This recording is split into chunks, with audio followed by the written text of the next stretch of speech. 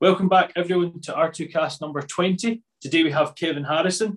If you want to say hello there, Kevin. Hi, everyone. So Kevin's got a really interesting story. Worked in the sheep sector in various different facets, which we'll get into. And you might actually be thinking, I recognise him. And you might not even be someone that's totally in the sheep sector. And the reason for that is he's shot to fame over recent weeks and months, I guess you could say, as he appeared in Clarkson's Farm. So another thing we'll be getting into.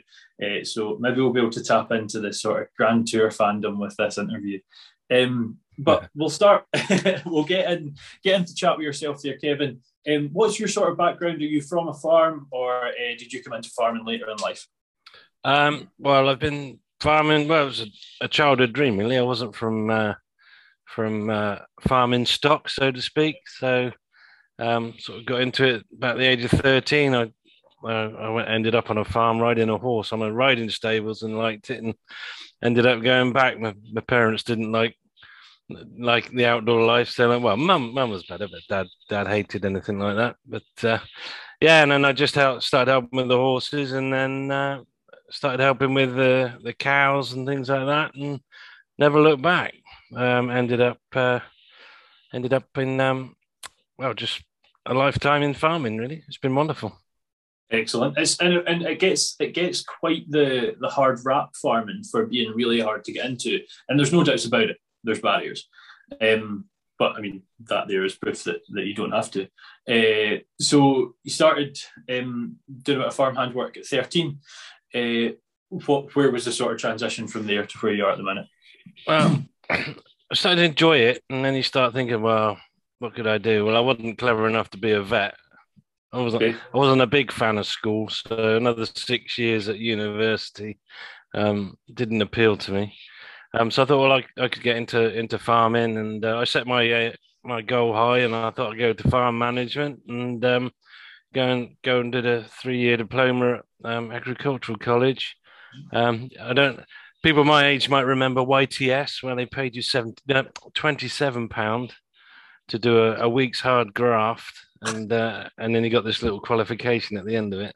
Farmers love that because they get people like me and pay them hardly anything. And then we worked out. Yeah, then did my diploma, and then set out on my travels, but always trying to learn along the way. Always trying to do a good job, and that led to more opportunities. I did 9 years up in.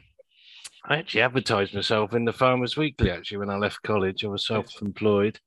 And I got a job up in Rutland. That was driving some of the biggest and best machinery that was coming on market there. It's old school now, but that was good fun. And then I got made redundant quite quickly, and then got another job, and ended up with a big farming company then, and started going towards a bit more livestock-wise. Started running a big flock for a Russian prince and princess as part of the Century Farming Group. Yeah. And that was good as well, because we got a little bit of training on that as well, and started to work with good people in the industry, just trying to do a good job. And then I ended up coming down here as a farm manager 21 years ago. So I'm now farm manager for a company called JT Bayliss Farming. It's a family farm on the edge of Bath, right on the Cotswold Escarpment. It's a bit like a Welsh hill farm, but in Somerset. But so I've ended up here. And there's other exciting things have happened along the way. Yeah, absolutely. I mean, what YTS then, was that the sort of old equivalent of the modern apprenticeship? Is that? It was like youth training scheme. They did it on all industries. It's probably called slave labour now. I was going to say when slave labour was allowed. Also, for most of our viewers up here in Scotland, I know Rutland's not actually north. That's just what they say in England for some reason. Did I say up north? It's true you say though, isn't it? When you go to one of these places with all this kit, I am from a farm, but like 100 horse tractor was the biggest I'd ever seen. And I remember going into a farm in Essex. I did 2 summers there, and you see this kit, and you're like, "Oh my god!" Like I've seen houses smaller. It's exciting times. It's a great learning curve. And you see 16, 17-year-olds driving them down the road. That's that's the scary bit as well. But It's yeah, question, I think, is maybe the answer. I think I struggle now. I get bored sat on a tractor. Okay. Two or 3 hours. I'm starting to find it tedious. I think if you've got the CB radios, and you can talk to each other and stuff, that's quite good fun. But if you're just in your own and you're power harrowing or something, yes, Yeah. I'm definitely with you. Yeah. Just for the viewers, one thing I thought was brilliant when you email Kevin, and normally it says at the bottom send from my iPhone or something. It says sent from my tractor, which I thought was excellent. I always change that. It depends who I'm talking to. Okay. And it shows an attention to detail on the other end, because some people just skim through an email, don't they? Yes. And but if they've noticed the bottom bit, they've read all the email. Well, I kind of had to, because if I didn't, then we wouldn't have arranged this. So, just you're now the farm manager. 21 years, did you say, Kevin? Yeah. Yeah. So, what sort of stock are you running there? So we got North Country mules. Okay. We're normally up about 900. We've got a little bit less this year for different reasons. And when I first came here, we had suckler cows, nice black Hereford Friesians, and used to put a Charolais on those. And then we used to outwinter the calves for stores and then sort of sell them in February stores. And then when the new single farm payment scheme came in, which isn't new any longer, yeah, it just got harder and harder, and nitrogen vulnerable zones and things like that. It got harder and harder to keep the cattle, and then we had TB to finish it all off as well. So they went, and we just increased the sheep numbers. So it's just purely focusing on sheep on the livestock side. We did all our own arable work. We got a couple hundred acres of arable, but that soon became clear as the price of machinery and everything went up, that it was going to be easy to get contractors in to do it. Just did things like fertilizing and carting our own bales and things like that. Just keep the fixed costs down, really. Is that wheat and barley OSR? Well, we were on a 3-year rotation, which was wheat, rape, and barley, but in the end, we went to just spring barley every year, and then half of the arable we could then put stubble turnips into winter feed for the ewe lambs, because we always buy our replacements as ewe lambs and bring them down and bring them on home here. Excellent. Very good. Quite a place then. It's got amazing views as well. It's we're pretty high. Yeah, we can see right up on the top of the farm. You can see from the Mendips right round to Wales and then up to the Malverns if you stand in the right place. So is that right? You can see. Yeah. That's impressive. Lovely. Very nice. In your spare time, you're also quite a busy man. Very, actually, when you look what at the CV. What is spare time? Oh, true. Yeah. So, okay, you're 9 to 5 when it's not a 9 to 5 as a farm manager, and you're 5 to 9 as other stuff. Let's go with that. Or you're 7 to 8 then. So you're heavily involved in the NSA, the National Sheep Association. Yeah. Could you tell us a bit about that as well, Kevin? Yeah. What they do? So obviously the farming is my background. I've been a member of the NSA for a long time, but didn't really get actively involved with them till probably 7 or 8 years ago, and sort of worked up through sort of regional chairmanship, and I'm now the chairman, English committee chairman, and just go out there and lobby government on behalf of the sheep industry, try and help sheep farmers, try and deliver the message back to them. And it's great the way the NSA is structured, because it's got these regional areas, and each region has a committee, and they can feed into their committee. Then each committee then has places on the English committee. So then it's like just a meeting of minds, and then we can help Phil Stocker, our CEO, sort of plot his journey and how to lobby the government on what we want. And it's just, it punches above its weight. It's a really good association. It's a charity. It's a members association. And there's a great deal of work done by a lot of sheep farmers to, help the NSA in what they do. No, it's a great, well, not company charity. It's a great. Is it NFU based? Kevin, Nothing to do with the affiliated. NFU. No, is it not? No. Don't say that. I'll put my hands up and I will not talk about that again. No, I didn't know if it was affiliated because obviously it's quite similar to sort of lobbying. We try if there's common ground, we try and work together and use each other's strengths. And if there's something really, really important that we can lobby government together with, we will do that. So it's only a bit of banter there. But... I know. I'll just how you might not know this, but how sort of many members are you looking at throughout the country? Just over 6,000 at the moment. Is it? Throughout the country, yeah. Is that just England or is that? That's everywhere. I think Scotland would probably have the same amount of members as the Southwest, something like that, and then the North would be quite a big area. But all the regions are good and are well supported. It's great. No, it's a thing I've sort of always been aware of. We've got Scotch Sheep up in Scotland. I don't know if you've got an equivalent, but that's NSA backed for sure. And one of the best, I don't know, not websites, but web pages there is that lambing list. I think it's excellent. I tell a lot of our students, tell a lot of folk that maybe aren't at college and just really want to give lambing a shot to have a look at it. It's brilliant. We have our main event at Malvern every other year. It was cancelled last year, but we got that coming up next year, which is a really good one, very similar to Scotch Sheep. And then in the interim years, we always have regions have their own events as well. So, and where was that? Sorry, I didn't quite catch. Malvern, the main event. Yeah, I think off the top of my head, and I might get in trouble. I think it's the 27th of July. Okay, I'll have to look that up. Might be a wee trip in the summer. Yeah, no, it's worth it. Yeah, absolutely. They're great. I've never been. And also, I sit on the UK Policy and Technical, because you mentioned Scotland, the UK Policy and Technical Committee as well, which then brings all the devolved nations together. Okay. So we can talk about each devolved nation's problems as well and understand what they're trying to do and their problems they're trying to farm around and what their governments are doing. So that's really good as well. So is that policy in general, or is that strictly agricultural? Mainly sheep farming, yeah. Right. Okay. So it's the NSA UK Policy and Technical Committee.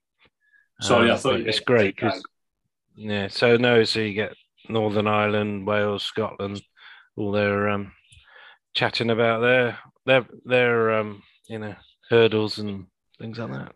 Yeah, well, everywhere's different, isn't it? And if we don't talk about it, we're just going to channel it in one way. The Scottish talk the most. We're known for it. Is that a bad thing? Maybe it is. I should probably continue with the programme at heart here. You mentioned about NSA sort of punching above its weight. And from what I understand, there's sort of work overseas being done. Could you tell us about that? Yeah, well, we're trying to work on quite a few things, actually. As trade deals are opening up, we're sort of trying to do inward missions. We've done quite a bit into South America, where that's nearly about to open up. And I've spent a lot of time in China over the years doing inward missions, just connecting with sheep farmers, and I think DEFRA at the moment trying to work on a license so we can export germplasm, semen and embryos over there. But we can't at the moment because of the past scrapie issues. So we're sort of, trying to prove how good we are now at traceability and how we've sort of tried how we've eradicated it. The UK is the stockyard of the world, really, isn't it? The genetics from the UK is all over the world. You've only got to look at the most successful sheep countries in the world, and they're all boasting UK genetics. The Dorset, you've got the Dorper, the Dormer, a lot of the Australian stuff, and they're even coming to us for our genetics so they can sell into places like China. So we're just trying to get in there, see what there's some massive sheep farms in China now. I've been to farms now where there's 100,000 sheep on slats and sheds, and they got a really good ewe, which is called a Hu sheep, and it's a bit like the Dorset. You can lamb it all season round. It has lots of lambs. It's quite domesticated. It doesn't quite have the shape on it, so they're looking at better terminal size to improve shape. And if we can open the door through uh, exciting them about our genetics, then hopefully we could open the meat market and start sending them lamb then as well. So it sometimes feels like you're banging your head against a brick wall, but I think it'll be worth it in the long run. You would think it's got to be. Is there much of a wool industry out in China, or is it solely meat as well? Well, they buy a lot of our wool anyway, so Yeah. so obviously the prices have been down because no one's really been buying wool this Yeah. year or last year because of the cruise ships weren't replacing their carpets, hotels weren't replacing their carpets, China weren't really manufacturing much. So, but yeah, and it's quite interesting when you start talking to people. Some are try and work with wool shedders, and others really want the wool because they like the wool over there. It's interesting to see where that will go, the whole wool situation. What's your opinion on that? Where do you think we are going with the wool situation? Just continuing downward, or do you think there's a resurgence there? It is the most sustainable fabric, Yeah, out there, isn't it? Okay, might have a few issues with sort of cleaning it and processing it, and we could put it in roofs. So we need to find a use for it. There are some breeds that will shed it. They never used to have wool on, did they? Sheep, until someone thought it'd be a good idea to breed the wool into these sheep. yeah. So you can see the popularity of wool shedders growing now. A bit more easy care, less hassle with the wool, and especially if legislation changes on castrating and tailing and things like that, we might wool's going to become a nuisance. But that's not me doing down the wool industry. It's a great industry, and we need to support British wool. And yes, the wool prices have been on the floor, but at least the lamb prices have been up there helping us get over that. So we shouldn't grumble too much. Yeah, keep the pressure on them, and hopefully get out the other side of the pandemic, and it'll lift again.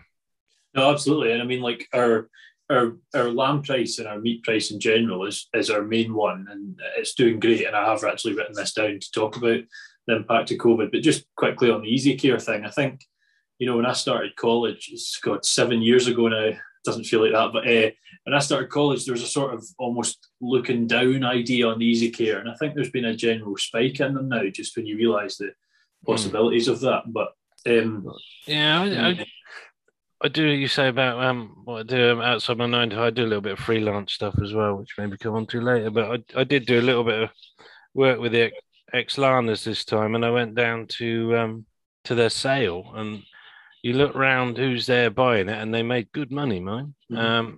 You see who's buying it. It's youngsters who are looking ahead to what's round the corner with elms and different animal health pathways and things like that. That and the genetics are improving on these wool shedding breeds. And these people understand genetics, and I think you'll see a rise in it. Yeah, I mean, if you look at sort of wool at the minute, I'm not going down the wool rabbit hole. Just a quick thing to talk about, though. You're probably looking at a loss of about £1 an animal from the shearing process before you consider your own time, before you consider the food you put on for the shearers. So yeah, you can totally see why it's shifting in that direction. Yeah, we shear twice, so because I shear at housing at Christmas. So okay, of course, yeah. Our ewes come in. We come in at Christmas between Christmas and New Year.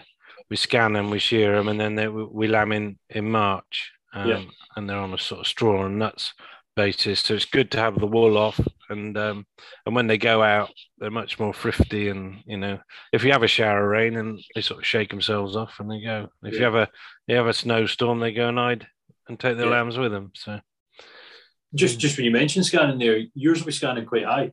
Quite prolific. Yeah, we're always over 200 and 205, some years 215, which is a bit of a nightmare because mules don't really rear 3, so we usually end up with some on a machine, which is normally just a pain.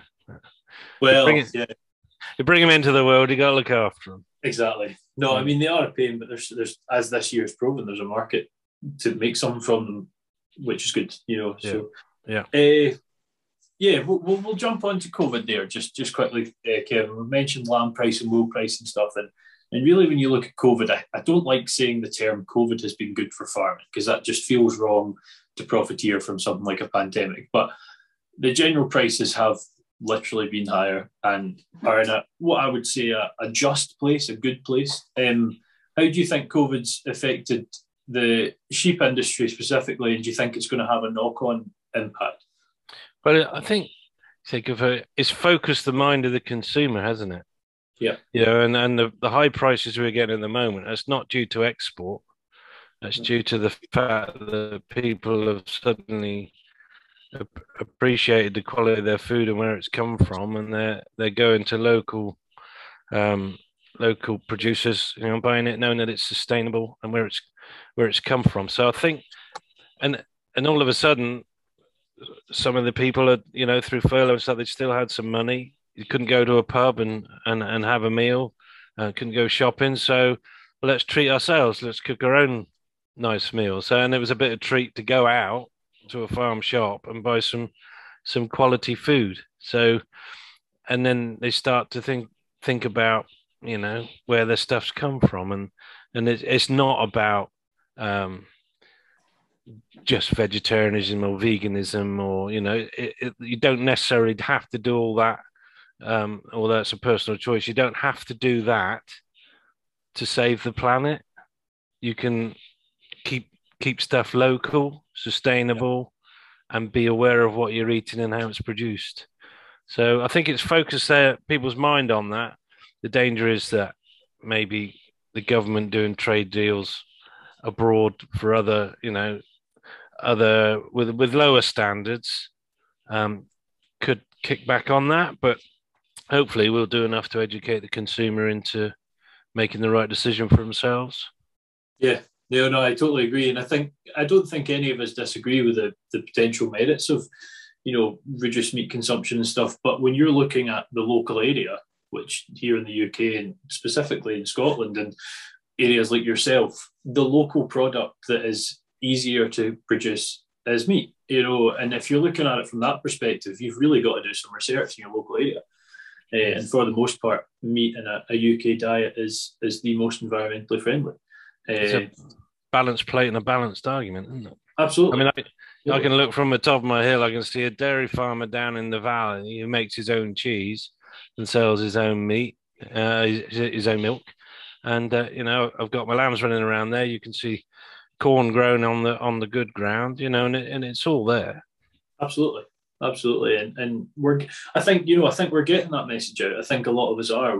We're pushing that sort of discussion, and folk are having these chats, and it's getting to be known that it's not just meat is bad, But I feel like that's a rabbit hole we could go down for weeks.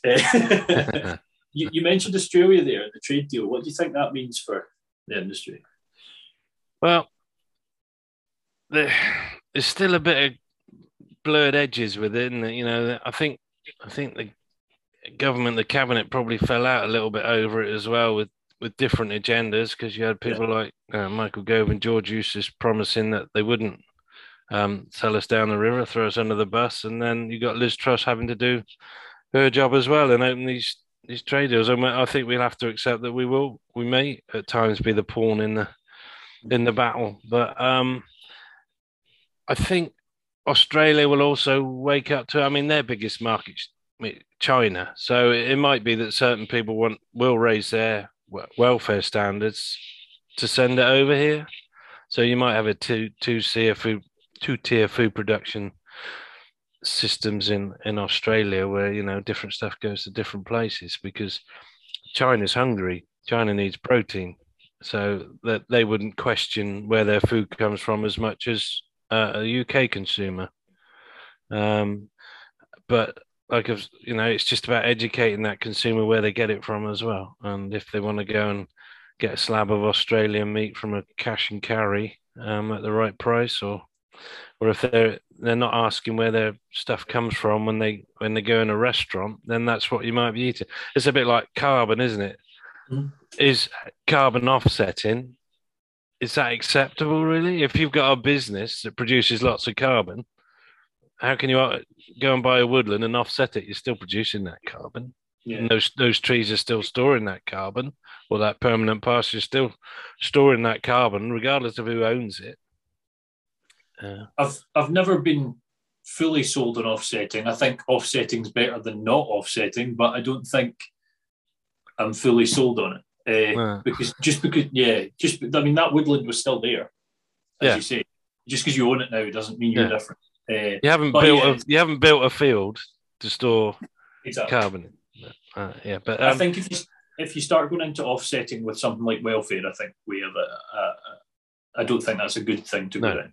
No, we got world class standards here, and we do give Red Tractor some grief sometimes for some of the strange standards they come out with, and there's some interesting stuff in there, but at least it sort of puts a backbone in it, as long as they listen to the farmers and the consumers as well.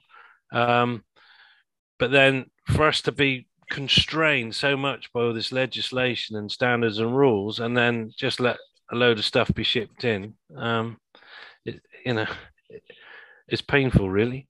Yeah, it's almost hypocritical, but if it's just, anyway, yeah, interesting. One other thing that I'm pretty sure you mentioned you're involved in is SCOPS. Now, I know I've got some students listening to this, so I better try and remember it. Sustainable control of parasites in sheep. That's the one. I couldn't remember it was sheep at the end. Yeah. Can you tell us a bit about what SCOPS do, what they are, that sort of thing? So SCOPS really is a steering. So it's a sustainable control of parasites in sheep, and quite a long time ago now. You got me off guard on that, on the years, but it'll be 10, 12 years, I'm sure. It was set up because they were starting to understand that there was resistance in some of the anthelmintics that are used on sheep for internal parasites. So it was started from that to try and teach farmers best practice on the use of products.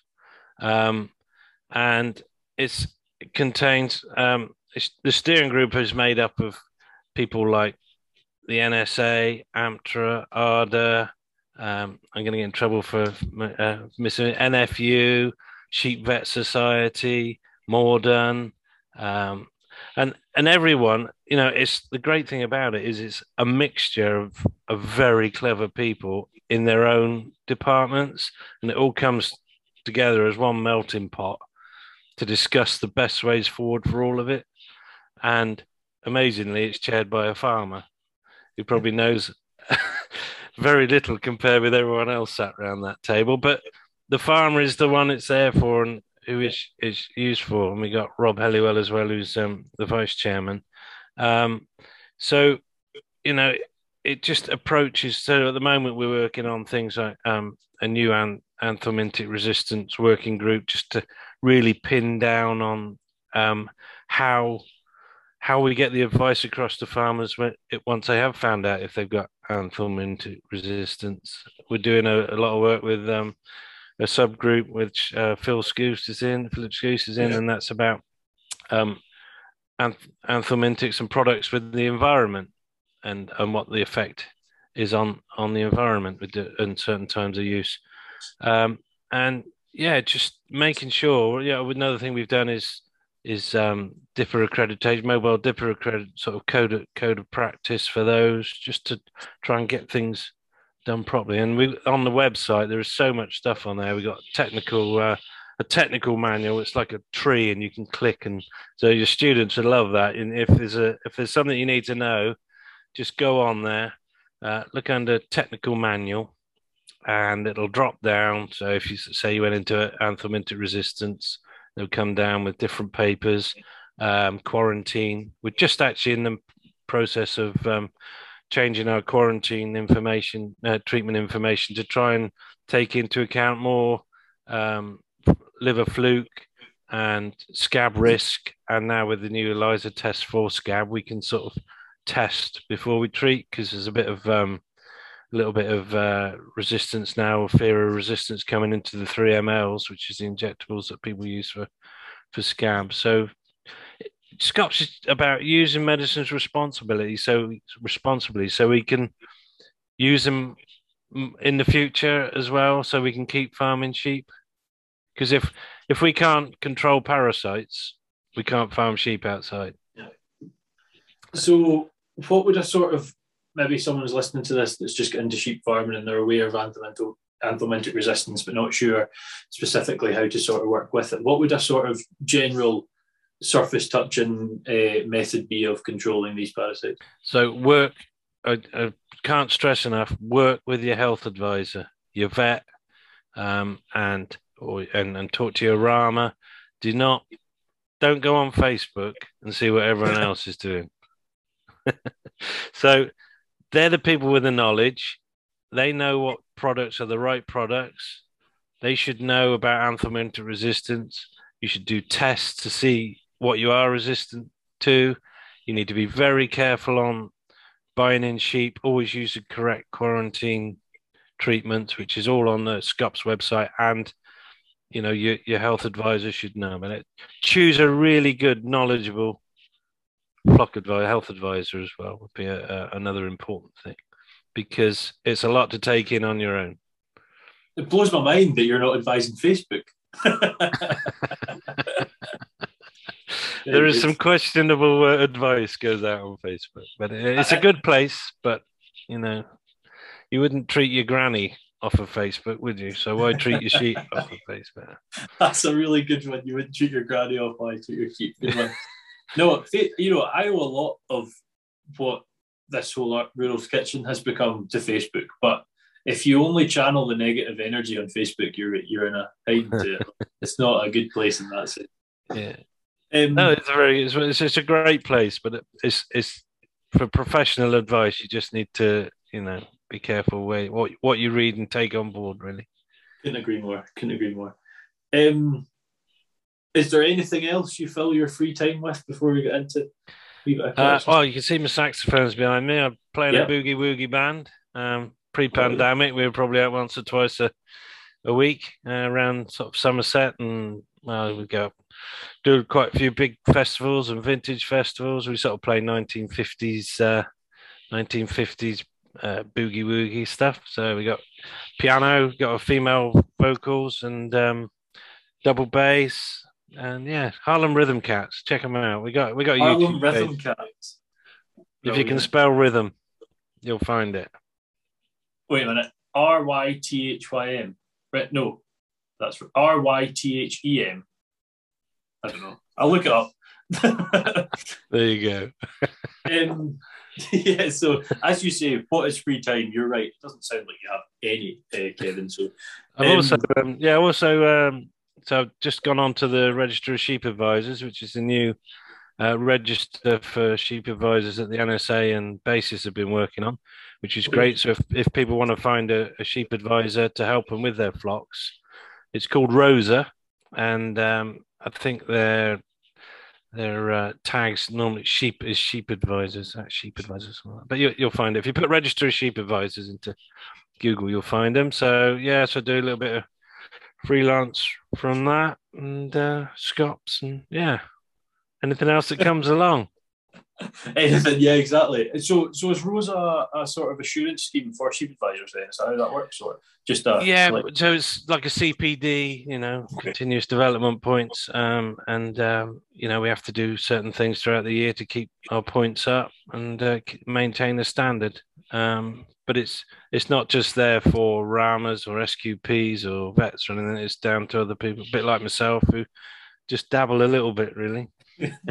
Well, you say a little bit. It feels like you have no time, especially now that the band's off because of the pandemic. You get no time away from sheep. No, we're back out gigging now, so that's good. Are you? Good. My daughter did say to me the other day, "Don't you get fed up with talking about sheep?" And then I thought about it. I thought she's got a point, actually. But I do when I do go out, I don't talk about farming. I do make sure that when I go out, I talk about something different. I think you've got to detach yourself from it, or a lot of the farmers just find themselves living at 100%. Anyway, just when you mentioned you're back out playing, do you have a local show or anything? Has it been on, or? Well, there was Bath and West, but that was a little bit early. Right. I like the Three Counties up at Malvern. That's really farmer orientated, but that was obviously cancelled. So no, I haven't. We haven't had one local here nearby No. that we've been able to go along to. Yeah.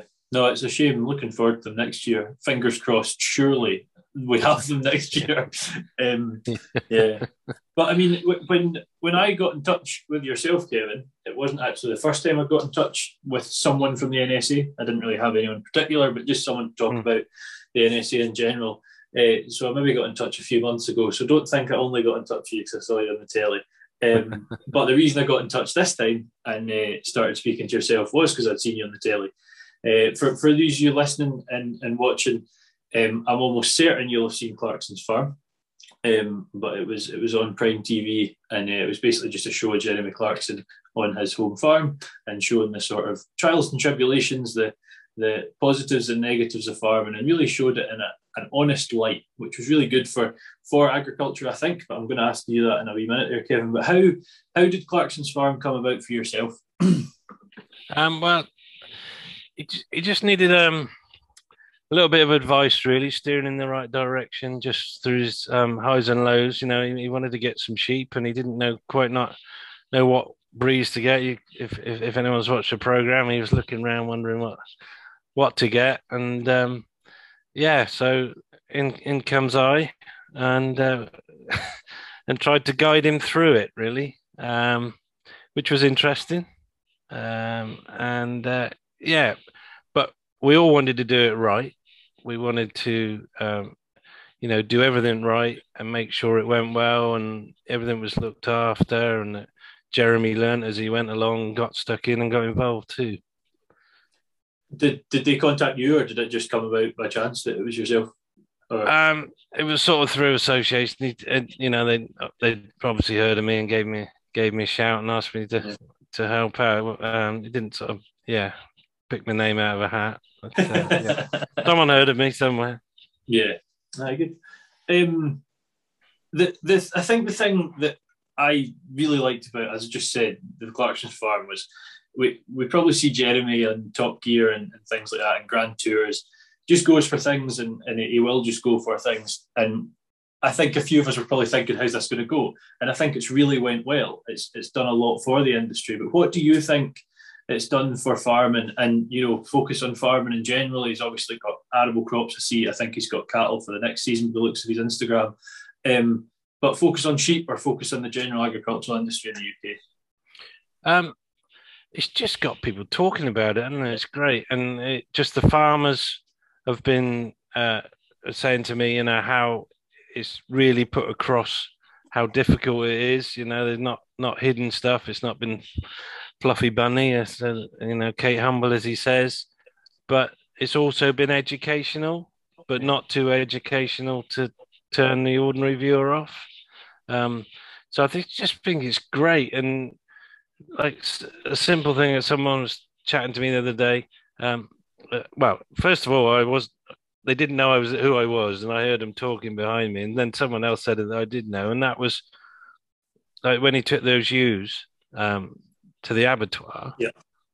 How moved he was by the fact of what he'd done, but then also that the fact that they showed him eating them afterwards. Yeah. And there is that disconnect between where your food comes from and that, but everyone were impressed with the fact that he showed it, and it's reality. But we don't send our animals off to be killed because we enjoy doing it. Yeah. But it's there to feed people. So that sort of thing's great, and the difficulties and the weather, and we can't change the weather, can we? And you can't set that up. So that's the challenges. That's what we all get thrown at. That's what makes our decisions different every morning when we get up. What's thrown at us? We can't have a 10-week Gantt chart, can we? It's no. We've got to get on. So it's put that message across, but not just in this country. It's worldwide.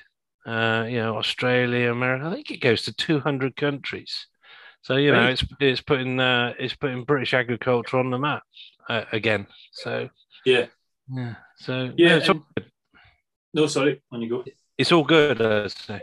Yeah, it is. I couldn't agree more. And it's got people talking about it out with the industry, but I feel like it's had a large uptake from farmers as well, and it's almost got farmers talking about farming when sometimes you could say we're guilty of not sort of promoting our own thing, our own product, our own. We sort of just hope it's fine, and getting us talking about it, and now people are starting to see folk again talking to the public with farmers and stuff. It can only be good, and that one when he dropped them off at the abattoir really resonated with me. I noticed it. I was like, he cares. He's not just in this. He's, let's be serious. The money side of the farm to Jeremy probably isn't a massive consideration. Yes, he's trying to do it correct, obviously, but he cares about it. It really matters to him, and it showed a heart in the farmer, which we need. Yeah, he delivered on that, and that's what he wanted to get across at the start. So I think that was he's a clever man, and he wanted to get it across, and I think he did it. He's done a really good job. Yeah, no, couldn't agree more. How was he to work with? Do you know what? The amount of times I get, the two things I get asked: what's he really like, and what's the other one? I can't remember the other, but I always said, "Well, you'll have to find out yourself, won't you?" Okay, good one. That's true. He seemed pretty sound on camera. Seemed like he was sound, just a typical farmer, maybe. No, good. We've sort of went around the houses there, Kevin. We've touched on a lot of things. Is there anything you think maybe I've missed on, maybe haven't touched upon that you'd like to talk about? It's been a bit of a whirlwind. It's a bit strange talking about your own life for. Well, have we been an hour? Not quite. No, I think we'll probably finish at about 55 minutes. I've got two more small questions to ask every time. But, I think folks struggle with that at first, actually. It's because I say it's like having a chat at a bar or something, but in actual fact, it's not unless you're really confident. I'm quite good at talking. It's job to shut me up sometimes. Well, I totally empathise. So the two questions I sort of finish every podcast with, Kevin, is one is where do you see yourself in 5 years? And the second one is if you had any tips for someone coming into industry. I assume for you that's going to be sort of just farming in general, and probably be a really good example given you actually have come in. What would they be? So when I was younger, I always used to plan ahead of me. So it was like, I'm not going to get married till I'm 25, and then no, I don't want to have kids till I'm maybe 27. I want to be a farm manager by the time I'm 30. And I did usually hit those goals. I don't know whether it was just coincidence or good planning or not. But now I've passed 50, and you start thinking, well, if I bought another sheepdog now, by the time that gets to the end of its working career, so will I. I'm getting a bit stiffer and a few more aches and pains, but I think I managed to get through it because you've learned so much as you go along. So next 5 years, I mean, sheep farming and where I work is the backbone to all the stuff we talked about. So I'd like to think I'd still be here. There's some great challenges coming along with Elms. We might push a bit more down the environmental side and have a few less sheep. Hopefully the stuff I do with the NSA will lead to more, maybe... my own TV series, and let me check about that bit. No, Kevin's farm. Kevin's no. I think I'm a long way down the list on that one. But 5 years that make me 57, and it's a question I ask myself on a regular basis. If the government wants me to work till 68 before I retire, am I going to do that in an industry I love? But but everything I'm doing now stems back to that main backbone of my life, which is working on farms, which I've done all my life. And if you want to get into it, just talk to people, listen to people, learn from your mistakes, knock on doors if you have to, but just go out there with a passion. And you never know what door. You get down the corridor of life, there's many doors. You can choose to open them or ignore them and keep going, but you can't go back to that door on a lot of them. And then once you've opened that door, make the most of it, and just do it with a positive attitude. Keep smiling, and that will do. Will never do. Good point. Sort of things I go for. Good one. I like the sort of thing you often don't get the chance to open a door that you haven't taken. You haven't decided to open before. It's good. Yeah. It's true. And there's the opportunities there, and it doesn't have to be physical manual working on a farm now. The agricultural industry is massive, and there's some really intelligent people out there doing some great work, for the industry. So it's a massive industry. It's interesting you say that as a kid that you sort of had like the dates and that, the ages that you're going to do. Hopefully my girlfriend doesn't in earshot, but 25 was always the age I thought I'd be married. I'm 24, so hopefully she hasn't heard that one. But it's funny. I've got that sort of regimented idea as to where things might happen. And I don't even know if it's a goal or subconsciously it is, but it's a good way of sort of creating a routine maybe, planning ahead. But that's been really good. I've really enjoyed that. I hope you've enjoyed it yourself. No, it's very good. It's lovely to chat to you. Your podcasts are great. I think they're the style and everything's brilliant. So best of luck with them. The heavily unprofessional style. Well, give me a shout in 5 years. We'll do a proper one. Well, yeah, exactly. I was actually just for those of you that are listening, just before Kevin came on there, I was saying I have actually bought some kit, which I think you might have seen in a previous podcast because this was filmed a wee bit earlier. I've got this, but I've got the wrong cable for it. So we're maybe getting a wee bit more professional, but not quite there yet. But yeah, appreciate your time. Obviously a really busy guy. But I hope you've enjoyed it and appreciate the kind words with the podcast as well. And we'll hopefully keep in touch. Yeah, hope to see you in person Monday. Yes, let's hope. We'll speak to you later on, Kevin. Cheers. Bye-bye.